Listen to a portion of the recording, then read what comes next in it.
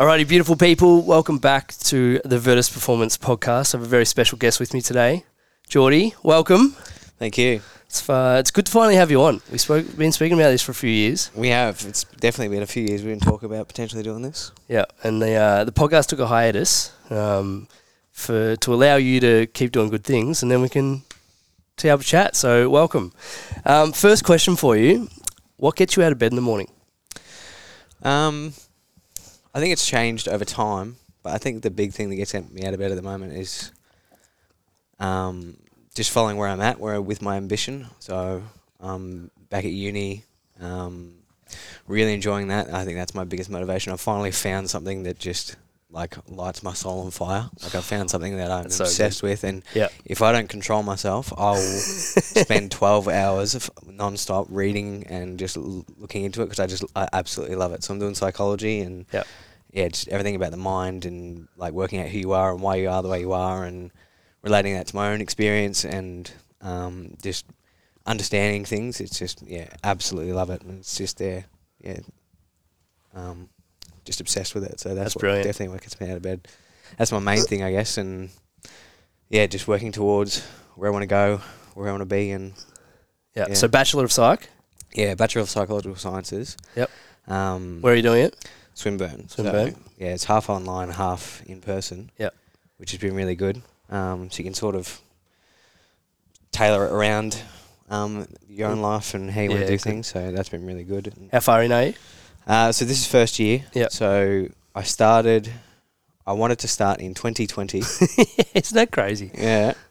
And it was just, I think after 10 years of no school, no learning, anything like that, it was just too much. Yeah. It was just I'd just gotten accustomed 0 to 100, man. Yeah, 2 weeks in, into uni, I sort of just got accustomed to it, figured out how I'm going to do this, and then bang, it's all online. They've got no idea what you're doing. I've got no idea what I'm doing. I thought, I can't do this. I'm just going to put it off another year. And which was a bit disappointing, but I think it was the best thing for me because now you're rolling. And now I'm all in, and I couldn't be going any better. So what was the thing that pushed you in that direction? So you obviously weren't studying, and 10 years out of school is a long time. What kicked you into gear to get you back into the educational arts, so to speak? So it was a bit of a long journey. I think where it sort of started was I used to work for a timber company. So I was an account manager for them for a few years. I worked for them for about 5 years. Thanks for giving us timber for the office. Oh yeah, no worries. And it was good. It hit all the marks for the money was good. I didn't have to ever worry about money financially. I could afford whatever I needed to. Yeah. Had the company car, the phone, all that sort of stuff, and I was moving up pretty quickly. I was, I think I was the youngest account manager of all time when I first became the account manager. I think I was 22 or something like that. Yeah. So you're ticking the boxes. Yeah. So I was doing really well, and I just got to a point where I just realised I don't like this. I don't like having to be someone to sell timber. Yeah. I don't want to have to. There was always this culture within the timber industry of drinking and just being whoever you have to be to get the sale, and just sucking up to people, and it just wasn't for me.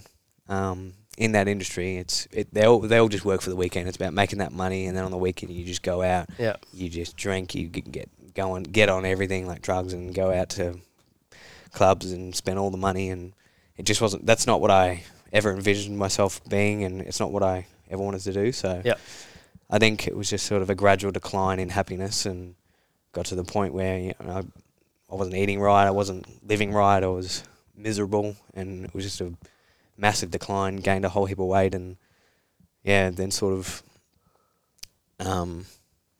realised that it wasn't for me. Took a step back from the account managing position and went into sales, and then my mental health was on a massive decline. Just really, really struggled. Couldn't get out of bed some days, and just absolutely hated it. Was there a moment where you're like, I've got to change something?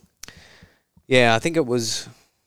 I thought stepping back from the account manager, because it was such a high pressure position, I thought that might help if I step back and just do a sales position. And even that sales position was the same issues. Still hated it. Even a lot less money, and the only vice I had was drinking. could only get through the week. So that was your escape. Yeah, and it got pretty bad. It was probably a lot worse than probably what people think. And I think it's pretty relevant for people today as well.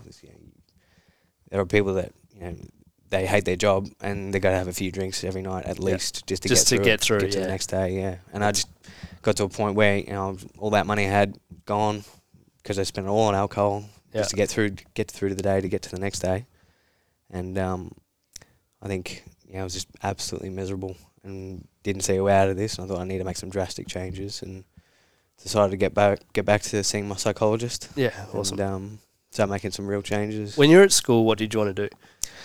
I had no idea. Yeah. I had absolutely no idea. I was quite intelligent when I was young, and I sort of coasted through primary school.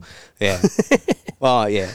And then I sort of coasted through primary school, and then I got to high school, and then you sort of have to put in a little bit of effort, and I just didn't put any effort in, and had sort of emotional and social sort of issues, sort of anxiety issues that never really were dealt with, and I think I've really put aside achieving anything in high school. It was just more just getting through. Yeah. It was definitely a massive struggle, and it was more just trying to get through it, try and move on to something that will make me happy, which I never. Yeah. And then did you just kind of shifted straight from high school to that line of work? Pretty much. When I finished high school, I didn't do very well. I only got like low 50 ATAR or inter-score, whatever they call it now. That was a bit disappointing, but I didn't try, so obviously, that's what's going to happen. And then I sort of still had no idea. I always thought something business. That's all I can narrow it to. I'd like to maybe wear a suit and do something in business. Yep. That's all I can think of. Yeah. So almost everything. Yeah, pretty much. Yep. So then thought might do a certificate for marketing. That'll do. And you knocked that off? Related. Did the first year and it was good, but again the same thing. Yeah. Couldn't focus on the work, wasn't really interested in just trying to get through the day and hope that this might lead to something that might make me happy. Yep. Never really did, so ended up deferring a year and went and worked for a supermarket. So I worked there full time. Yep. Stayed there for a bit, and I think I stayed there till I was about 20. Then, they just, again, similar issues, just couldn't find happiness there. Yeah. Just didn't meet things within me that I wanted. For context for everyone, how old are you now? 29. 29. So basically a decade of trying to figure it out. Pretty much. Are you happy now? Much. Yeah, happiest I've ever been. So that's a good place to be. Yeah. I think that's they put so much pressure on you when you're in high school to figure out what you want to do. It's crazy. Where you want to be. And I had no idea. And how are you supposed to have any idea when you don't even know who you are? Like, I was battling depression, anxiety. I didn't even know myself who I am. And I was still trying to figure it out. And I reckon it's taken probably till about 26, I reckon. So maybe about 3-4 years ago. When was the point where you were at kind of your breaking point with your weight and your mental health and things were going backwards quickly? I reckon it was about... I'd moved back home. I'm still back home. And I was just drinking. Do it as long as you can. Yeah. I have no issues with that. I save a lot of money living at home, so it's not that bad. But I reckon, I'd sort of moved home. I'd been back home for about 6 months, and I was just drinking every night at least 15 to 20 beers a night. Crazy. Minimum. And that's the only thing that would ever make me happy. And if I wasn't drinking, then I wasn't happy.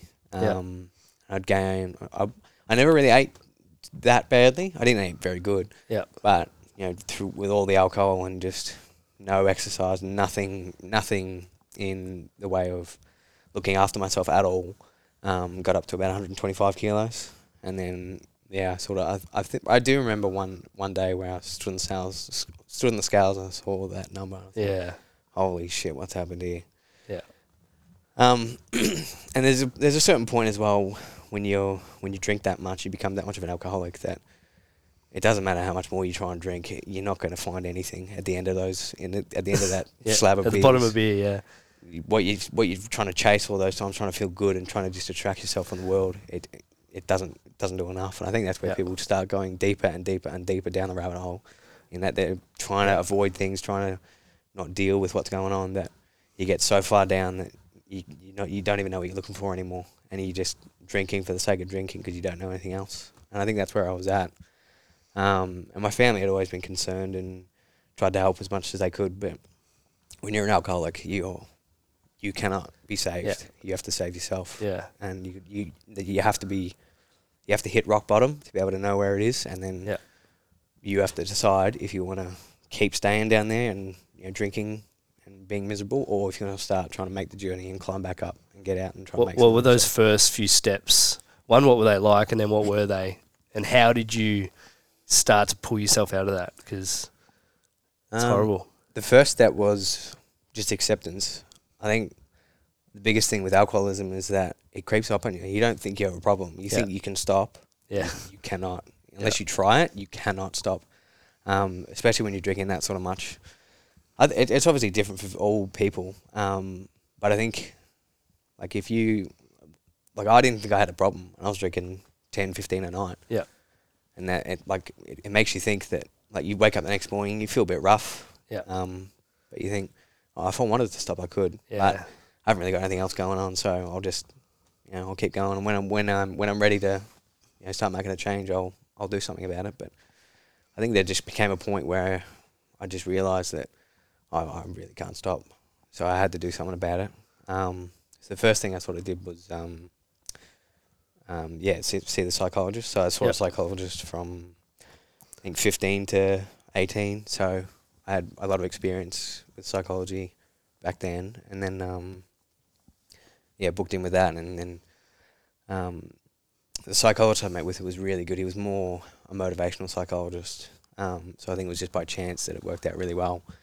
He was also a psychologist for like AFL footy players, and he keeps them motivated and keeps them towards their goals. So awesome.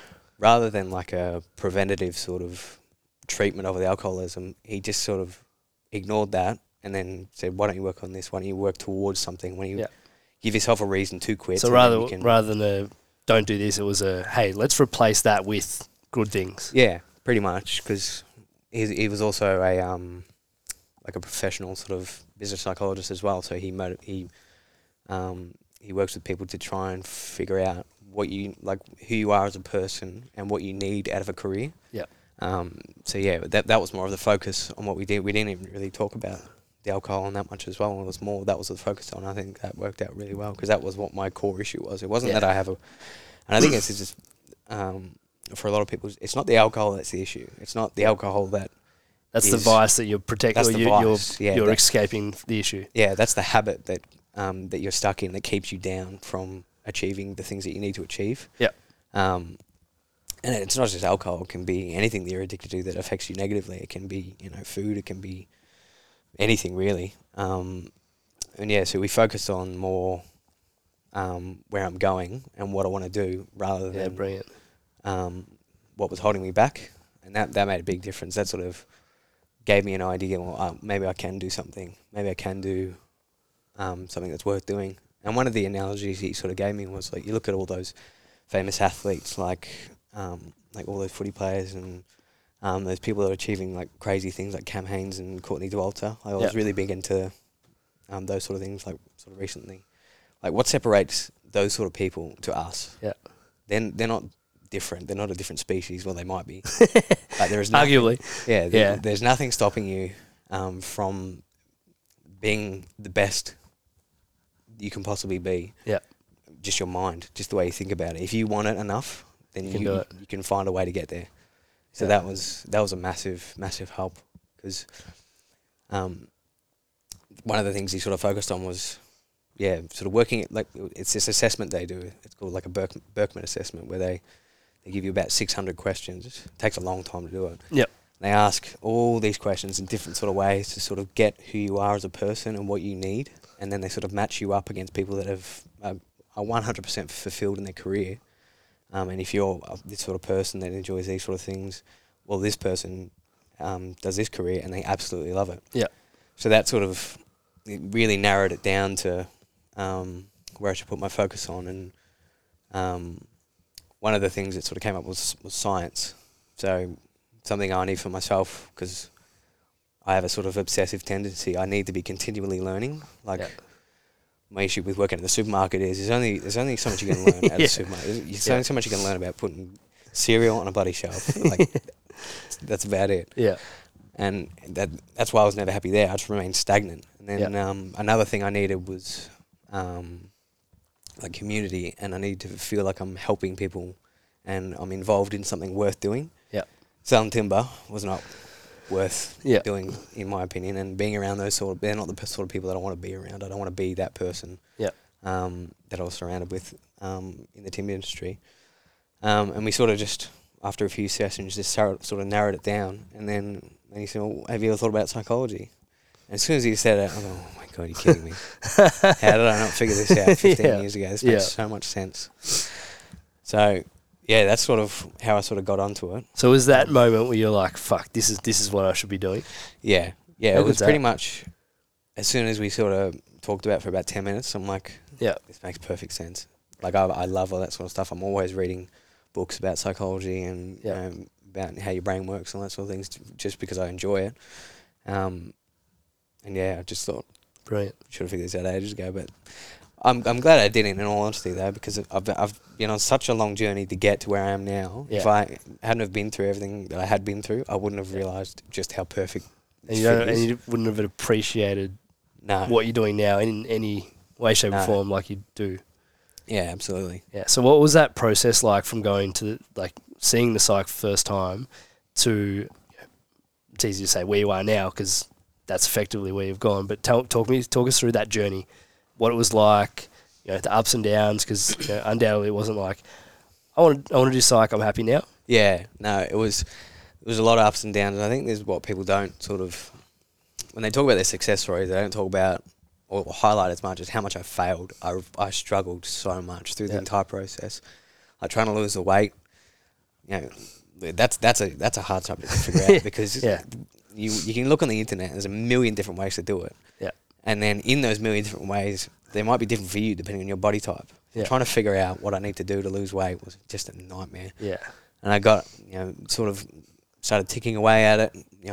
Remain consistent, get caught up in the stupid fad diets like, try this, don't eat that, try this, don't eat that.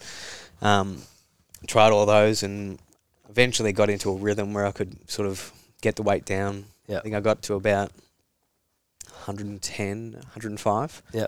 And then it was just stagnant and then really struggled trying to keep going. Because that motivation would have ebbed and flowed as well. Yeah, right? The motivation goes up and down. When you see the weight coming off and when you see progress, it's like, sweet, I just need to keep doing what I'm doing. And then it gets to a point, law of diminishing returns, where that stops. Yeah. What was that like? I think because I'd lost the first sort of 15 kilos, the obsession ticked in my mind. Like I was doing some good things. I hadn't done anything good for a long time, or what felt like I was doing good for a long time.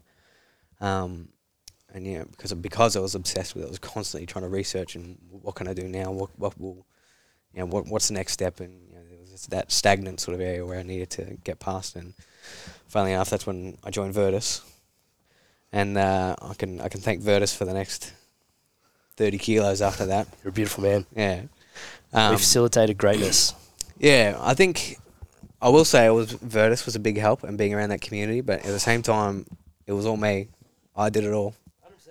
Yeah, so 100%. I think that's the that's the most important part of any behaviour change. It's like you need to surround yourself with people that want to see you succeed and that will help bring you along, and in an environment where you can do so. But at the end of the day, it's on you. Yeah. And it's all those little things that you constantly say, like just show up, do good things. All those little things, they may just be minor comments that you say, but they have a significant impact. I say them for me. Take them seriously. I say them for me more than anything, and then I hope that spreads a little bit. Well, I think that they have a lot more power and sort of gravity than what people think. If you take those little things and then use them in your own development and your own sort of progress, and you can that was always the thing for me. Let alone just getting to the gym like the social part of it was always a struggle. I've Yeah. always been very introverted. I will only talk when I want to. Yeah. Um, It's like Lucy at the moment. yeah. I don't want to talk to you. All right, Lucy. I wish we as adults could do that, right? Could just Yeah. be like, hey, I don't want to talk to you. And everyone be like, yep, no worries, rather than like, well, you rude piece of shit. It's just the facade that you got to put on. Like, oh, hey, how are you? Yeah, I'm good, thanks. What's been going on? Like, Oh, not much, same old. And you just like same conversation just- over and over. I don't enjoy that. I never have, and I can't even try and pretend to. Yeah. I'd rather talk on a real in-depth sort of Yeah. basis, and it's hard to. I find it really hard to gauge it with someone else. Where you go, oh, how are you? Do you, what do I say? I'm it's an fucking interesting- miserable inside. Do I tell them that? Or Yeah. no, I have to give them the socially accepted side. But that's an interesting thing, right? It's like, well, you know, I could argue that if you had that conversation, then you're bringing real depth to the conversation straight away. But then also there is time and place for small talk and like the first layer of building connection is that. Yeah. For a lot of people. So if we kind of go, and I've been like this in the past, and I'm trying to, you know, I've been trying to shift away from it. Is like I hate small talk. Small talk's a waste of time. It's like, well, no, because it allows you to open up, and like there's good and bad in everything. Yeah, I suppose it's the entry point. Yeah, You can it decide is. whether It is the you wanna entry point. enter But when in you're or having the same conversation with the same person, that's when it's let's move on. Yeah. So yeah, I think I sort of that was a big thing I sort of struggled with first coming to Virtus. Yeah. was Because the what had you done? social thing. What had you done training wise prior? I was just at core, and I would go, and I actually really look fondly back at it. I would go to core about 9-10 o'clock at night, just with my brothers. No one was there. Yeah. No one there, just me and my brothers, just muck it around, Yeah, listen to music, just you know. My middle brother, he's a personal trainer, so he knows. He gave me an idea of what weights to use and stuff like that, and yeah, it was just really, really good. There's only works for so long. Doing the same sort of stuff, and yeah, I had to change it up a bit. But Running? Yeah, well, running came down the line at about, I think I got to about 90 kilos. So What do you sit at now? 83. 83. Yeah. Yeah. So you got a 42 kg journey. Yeah. I got down to about 76. Yeah. And then sort of wanted to muscle up a bit, and then keep the fat off, juicy. put the muscle on. Yeah, good. Yeah, still haven't figured that out. That's the next goal. But got to I think about 90 kilos, and then I just needed something different. I liked the routine of Virtus and the obsessiveness of Virtus. But I sort of On something like different. the weight was good, but I felt like the physicality was sort of getting stagnant. I just wanted something where I could really, really push myself, because there's only so much you can do in an hour at Virtus, doing the group training stuff. But there was a few sessions where there was a bit of running involved, and I liked the mental battle of it, like just the park laps. I think there were a lot of them in the program. Yeah. And I really enjoyed I've always had a competitive streak where I don't have to be first, but I cannot be last. And I would just, it's not a good habit to have. You should never compare yourself when you're trying to work on your own development, but it's so hard not to do. Yeah. Like I'd see big Jordan running around, his legs, he's a gazelle. his strides are enormous. So I'm not catching up with him, but I'm not going to be miles behind. Yeah. So I would just try and see how I go around the park lap and just keep up. And I really like that battle in your mind of just keep going, because my body feels like exhausted, but I can keep going. And then I sort of just took that outside of Virtus and sort of did it of my own accord, started getting into running a bit, and then that obsession trigger ticked again. Yeah. Absolutely loved it.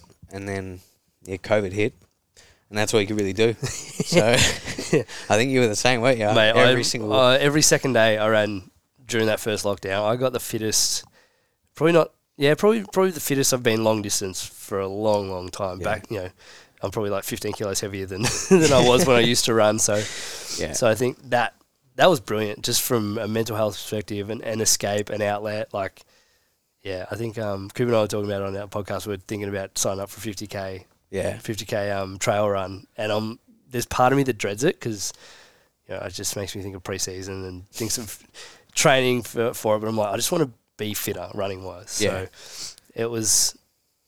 I look at that part of COVID, and it was like, it sucked, but it was brilliant for how many people went from doing no running to going, I actually kind of like running. And I think this is a Mitch Rowe quote, but if you hate running, it's probably because you suck at it, because you don't do any running. Yeah. And it just ends up being a negative feedback loop. Yeah, it's one of those things that I can see why you might hate it at first, but like if you're in that mindset, oh, I hate this, I'm going to do this, but I hate this, like you're going to hate it. You're going to hate it. Yeah. But if you try and think about it positively, like I remember when I was first starting to lose weight, and I thought, oh, I'll try. Apparently, running's good. I might try some running. At 120 Ks? Yeah, at 120, I reckon I go about 200 metres. Yeah. I thought, oh, this is shit. Yeah. But if you're 120 Ks and you haven't done any running, don't. Yeah, probably not. There's other ways to start. Yeah, start a bit easier.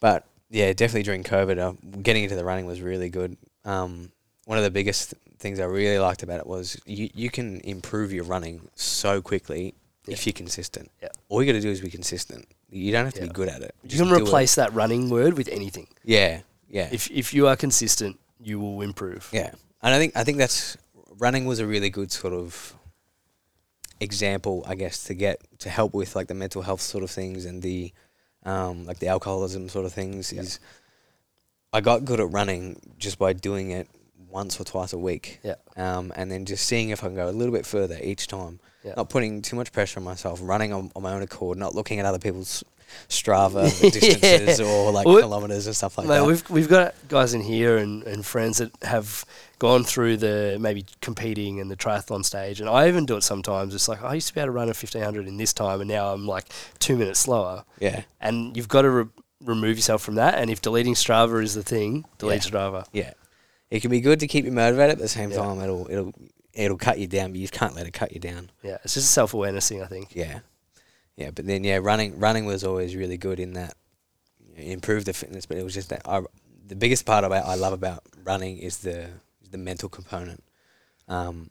It's not about like how good you are at running. It's how long can you like keep your mind going, because your mind does all the work. Like your legs know what to do. Like your autonomic nervous system sort of just keeps it going. Yeah. You can keep ticking it over. Like you might feel it. Like you might start getting a stitch or something like that, but you can keep going. Yeah, you get into a rhythm and it's just around and keeping that ticking over. Yeah, and I loved getting into that rhythm when you get to that like perfect spot where you're tired but your mind's feeling good and you just keep going and going and going and going. Yeah. And I just got really obsessed with it, and I was getting to I think when I was getting pretty good, I was probably getting up to about 20, 25 Ks. Yeah. And then the only thing that would stop me then is time.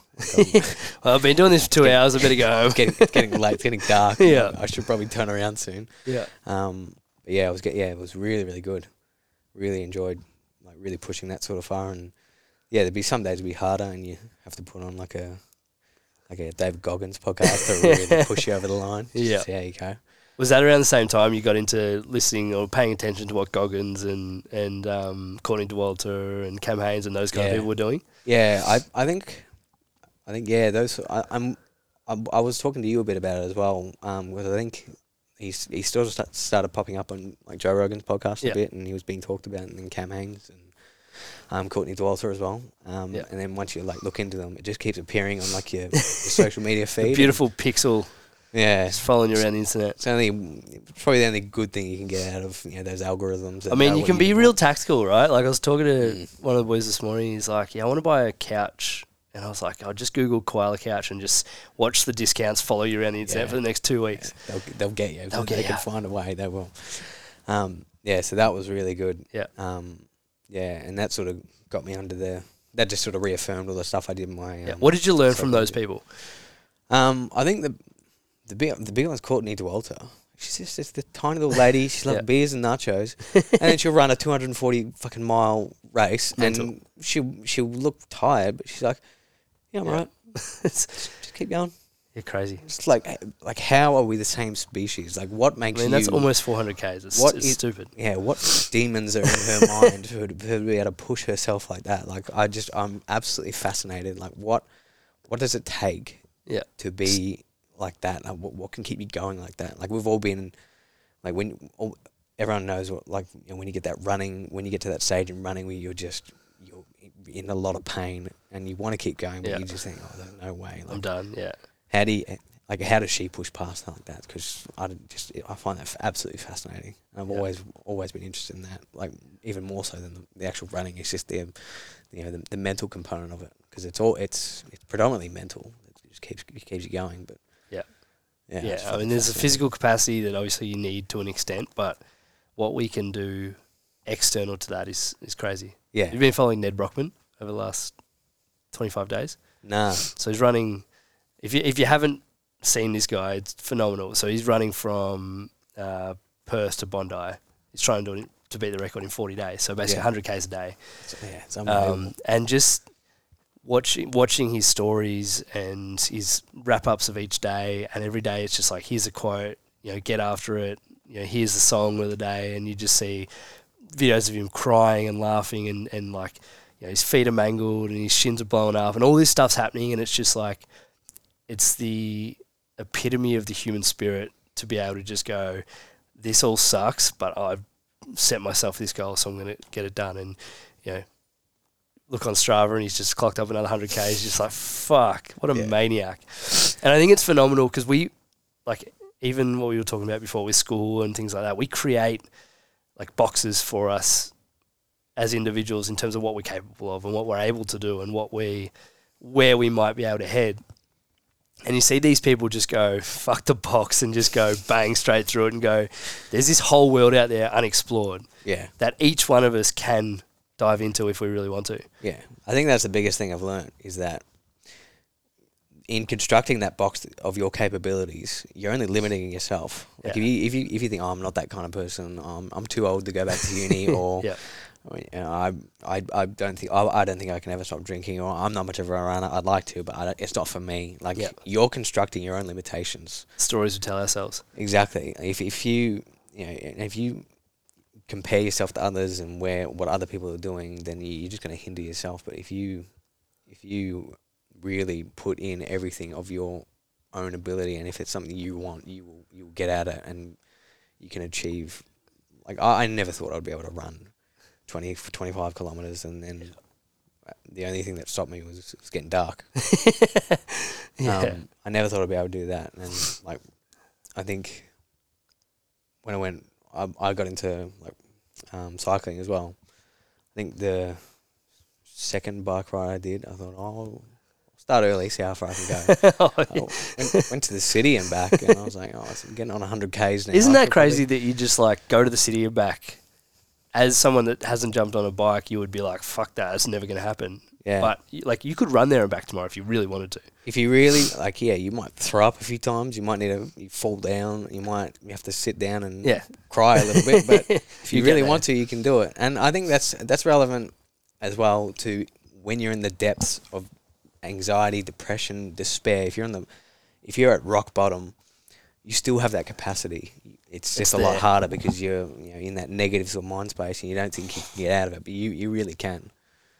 Sorry, everybody, I'm just a bit nasally. Let's talk about that mental health side of things and anxiety and depression and being through it. And I assume you still go through it, ups and downs. What was it like, and what have you learned from it? I think the biggest thing is that it's always going to happen.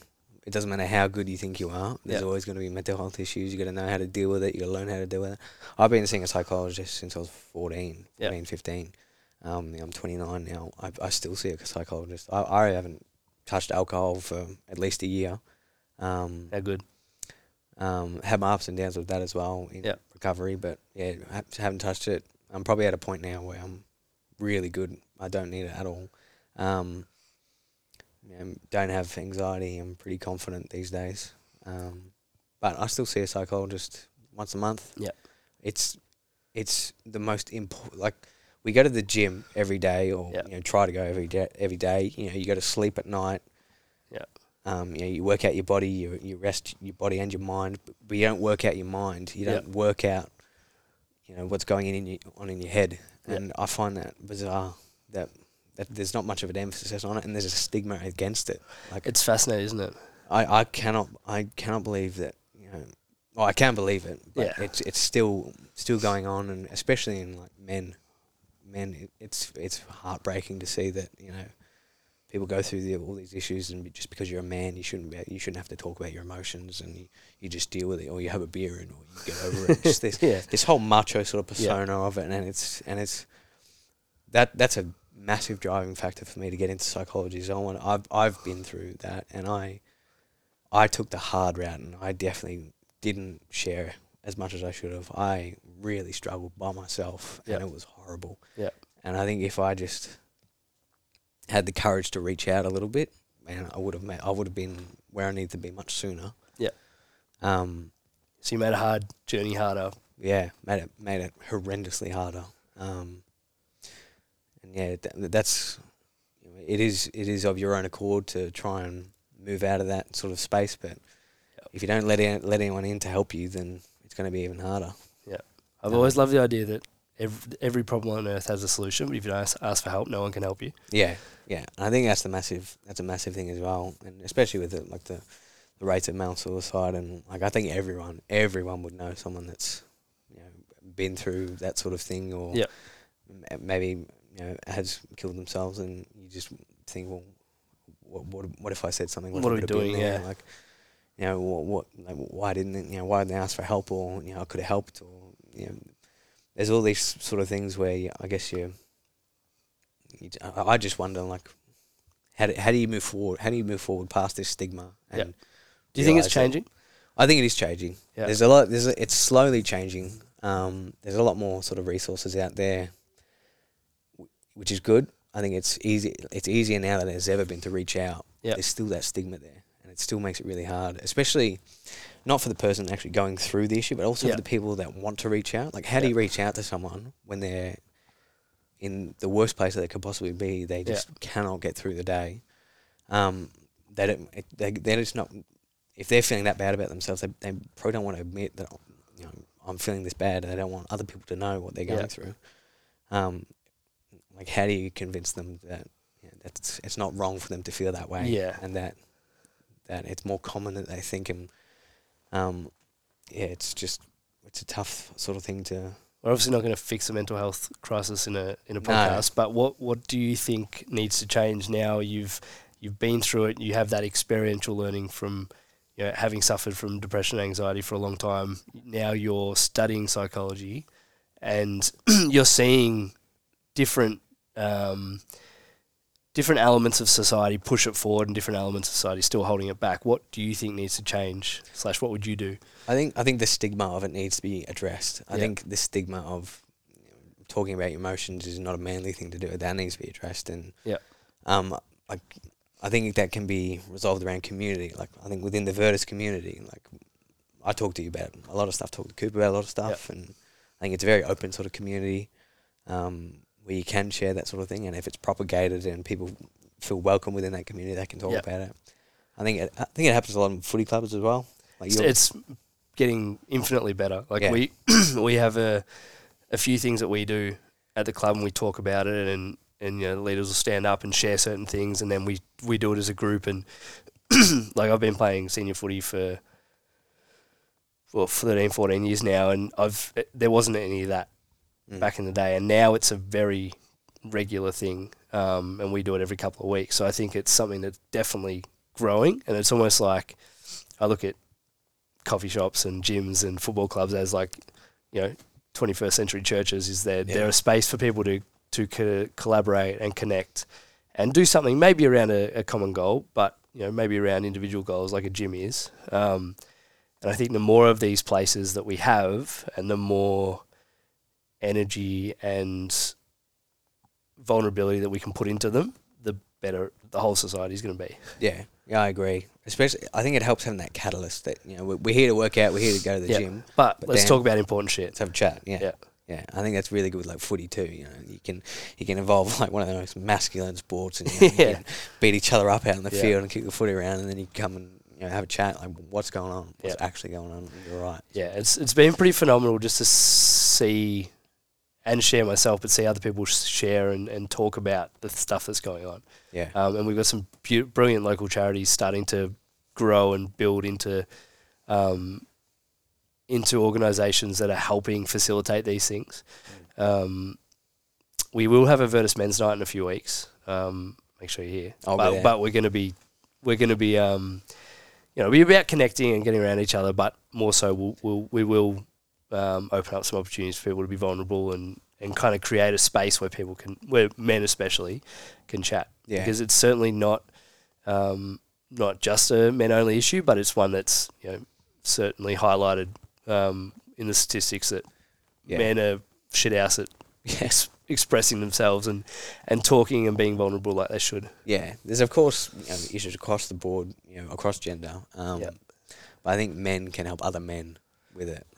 Like I think there's a certain sort of way you can sort of talk about it. Of course, there are women you can talk to, and they're probably way better than us. I find that my friends, the girls, are way better at talking about issues. But if you can really push and talk with your guy mates, I think that's really valuable, because you never know what's going on with someone as well. And maybe it's just that one day we ask them, what's going on? You actually all right? Like you might get them on a day where they think, oh, maybe I can open up. Yeah, and even if you don't get them on it, if they're on a day where they're like, I don't want to talk, like a week later when they're feeling better, and they might hit you up and say, hey, let's go for coffee. I do need a chat. Or and I think it's one being there, or it's one asking for what can I do, but it's another thing just people knowing that you're there. Yeah, I think that's a big thing for people that really struggle as well, is they don't want to be a burden on someone. They don't want to unload all their issues, and then for you to not know what to say and go, oh, that's shit. Yeah. Yeah, all right. Well, do you want a hug or like it's hard in that you want to ask, you want to be there, you want to care for them, but you got to know what to say. Yeah. And I think there is an emphasis on telling people to speak up. Yeah. There's not enough evidence. There's not enough emphasis. We got there.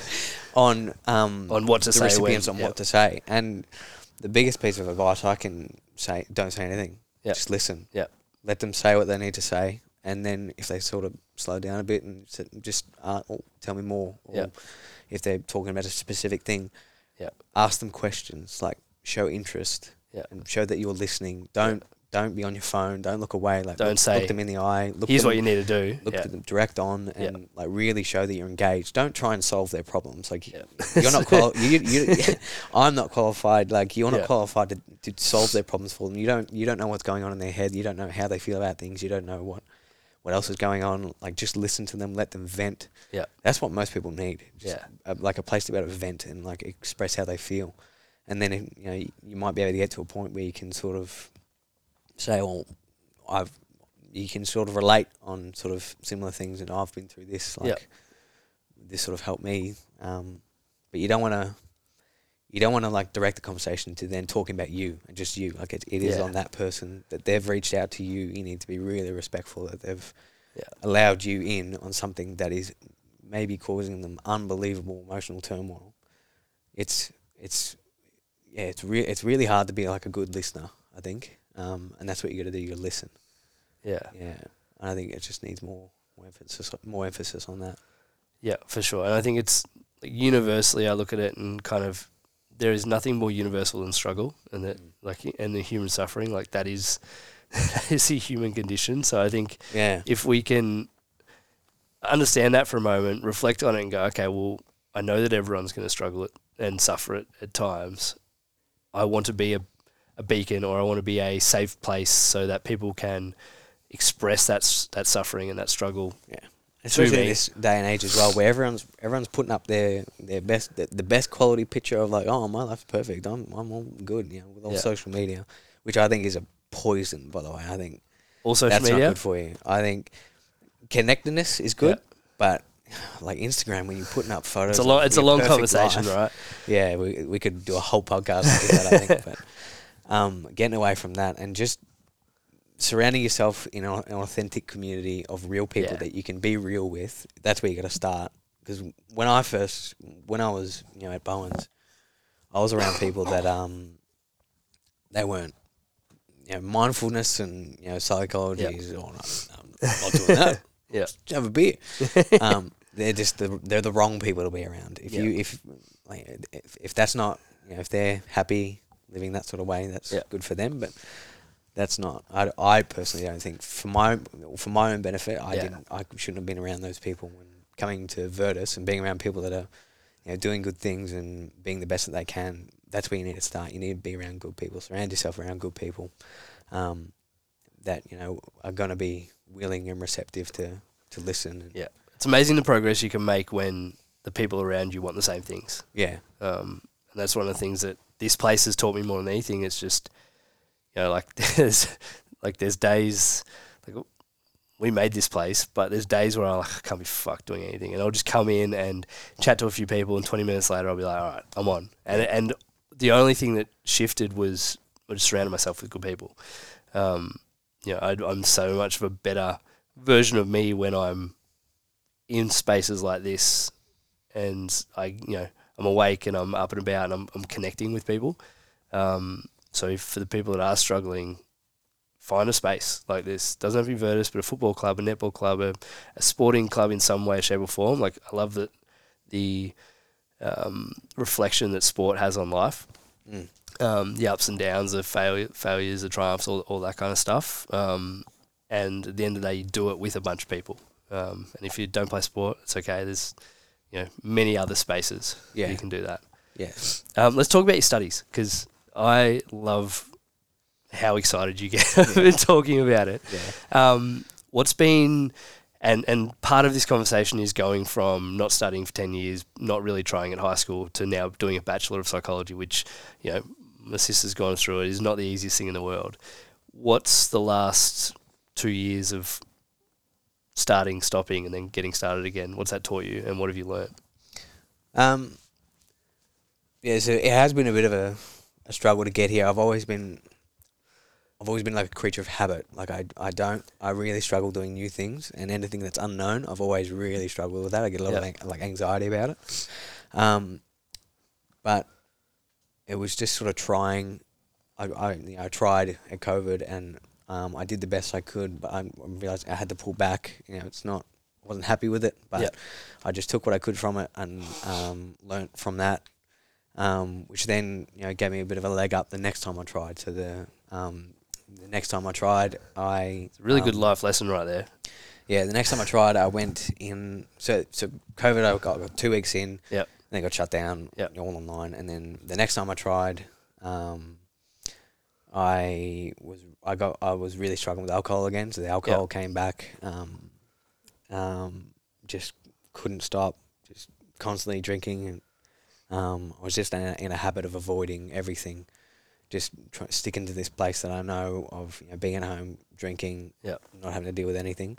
So that I really struggled with that. I just couldn't commit to uni, and I thought, I'm gonna have to put it off again. I just can't do this right now. I need to sort myself out.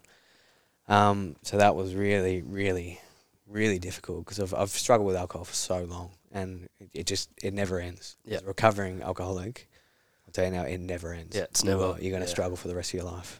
And I still do every now and then, but now I've got a good handle on it, and where I know when the triggers are going to come up, I know what to do when they come up. Yeah.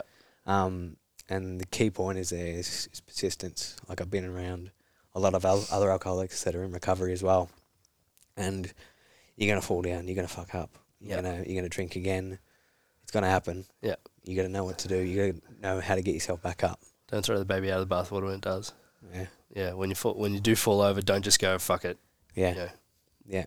You got to, keep trying. Yeah. Because you're always going to fail. You're going to fail at everything you do. You just got to keep trying. And then, 2022, so this year, so my last drink was the 26th of February, which was a couple of days before I was going to start uni. Yeah. So I really left it to the last minute. But I really, really put the emphasis on myself. Like, this is it. Like, if I don't want to, I'm going to get really do some damage to myself. I feel like I can't commit to this. Like, it's going to cost me a lot of money again if I'm going to have to pay for another year. I'm not actually doing it, because there's only so much you can defer. And then they're like, you can do this or not? Like, what are you doing? Yeah.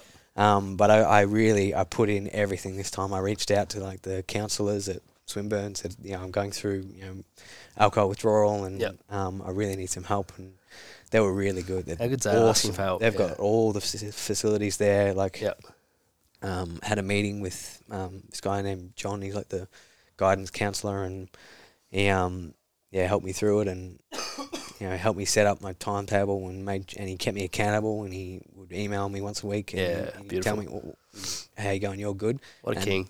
And he got to know me a little bit in a few weeks. And he, don't bullshit me. Tell me how you're actually going. That's awesome. awesome. Don't give me the face value. I want to hear what you're actually going. Yeah.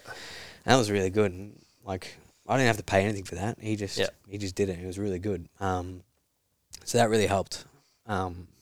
Mostly because I took the chance and reached out, and it worked out brilliantly and really came back. So helped me get into the swing of things, and I've been all over it since. Yeah, awesome.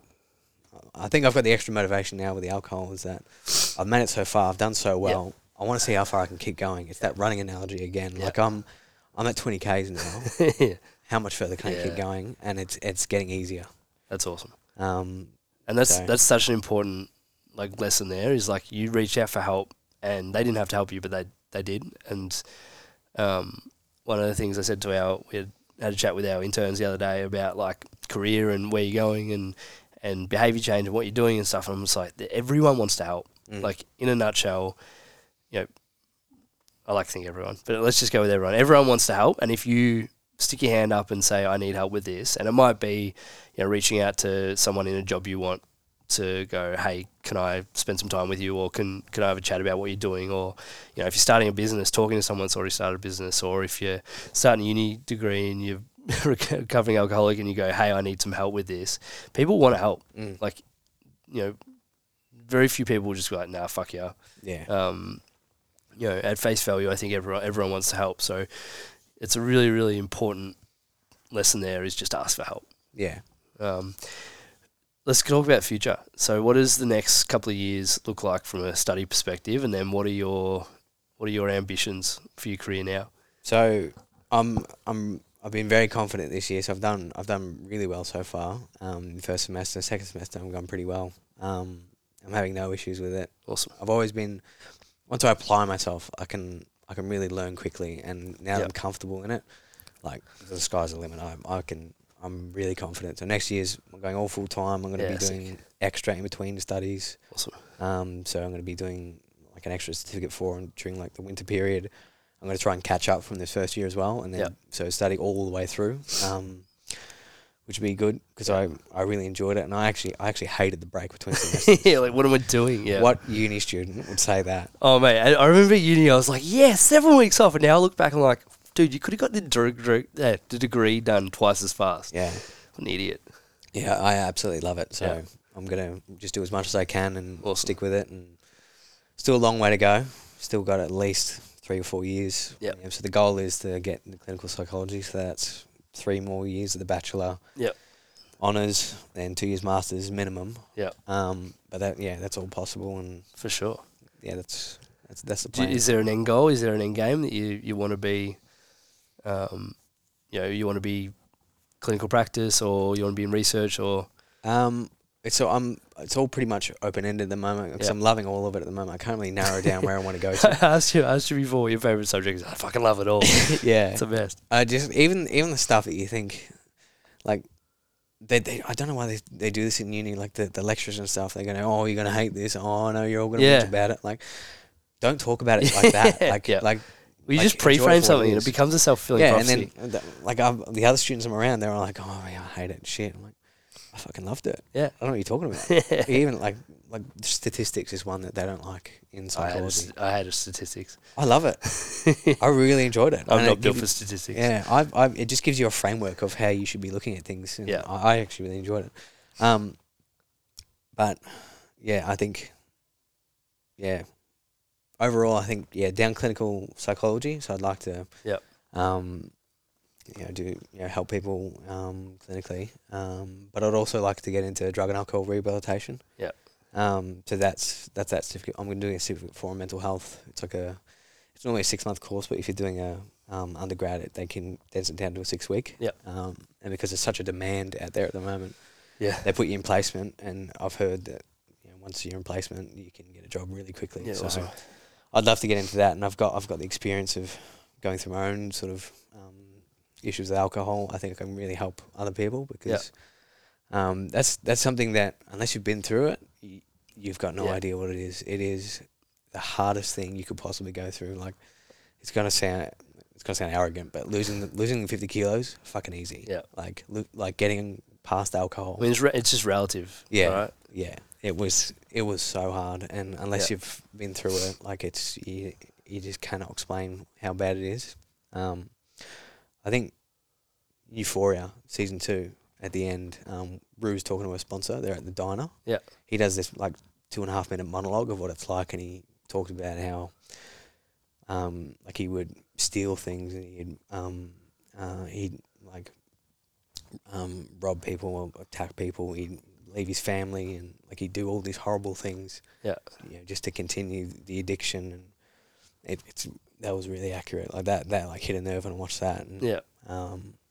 that's one thing that's really hard, is trying to help an addict, because you can't. Yeah. You cannot help an addict. You can just be there for them when they're ready to address it and try and make it better.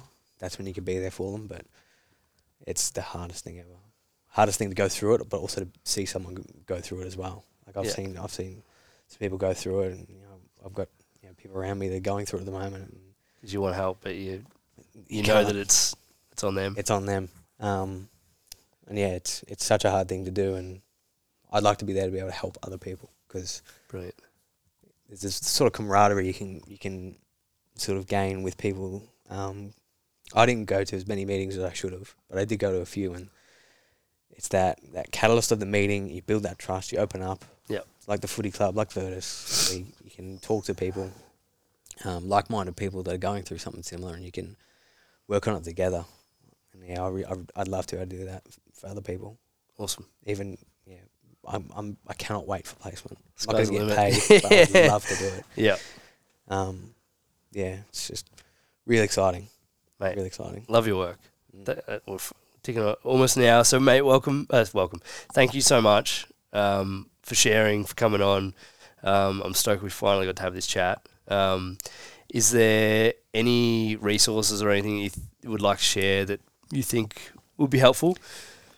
I think in terms of like the mental health and alcohol addiction, is just talk about it. Yeah. Like if you've got a close mate, talk to them about it, pull them aside, like say, I'm really struggling. And even, especially on the alcohol side of things, maybe just have a think about your own use of alcohol. Like it can creep up on you, and like you won't know until when you cannot stop. Like have a think about your own drinking. Even call out your other mates on drinking. Don't be aggressive about it, but just get them to think about it. Like it's such. We want it to be a choice. We want it to. Yeah. We want to have the space to be able to go. No, I don't want to drink today. Yeah, it's such a insidious thing that can sort of, and it's crept into culture, and it's coming out of it now. There's so many like non-alcoholic sort of versions coming out now, but it can be a huge sort of detriment, and it's obviously everyone's choice. Everyone can choose to drink if you can.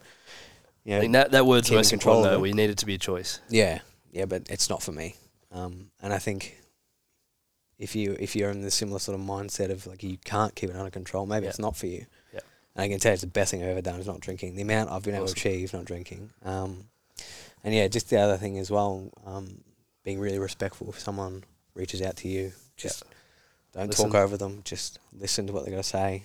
Keep them talking. Keep them on the subject, and let them vent as much as they need to. And I think that's the biggest important part as well. And you can't do it on your own. Love your work. More people you let in, the better. You're a star. Thanks. Thanks for coming. No worries.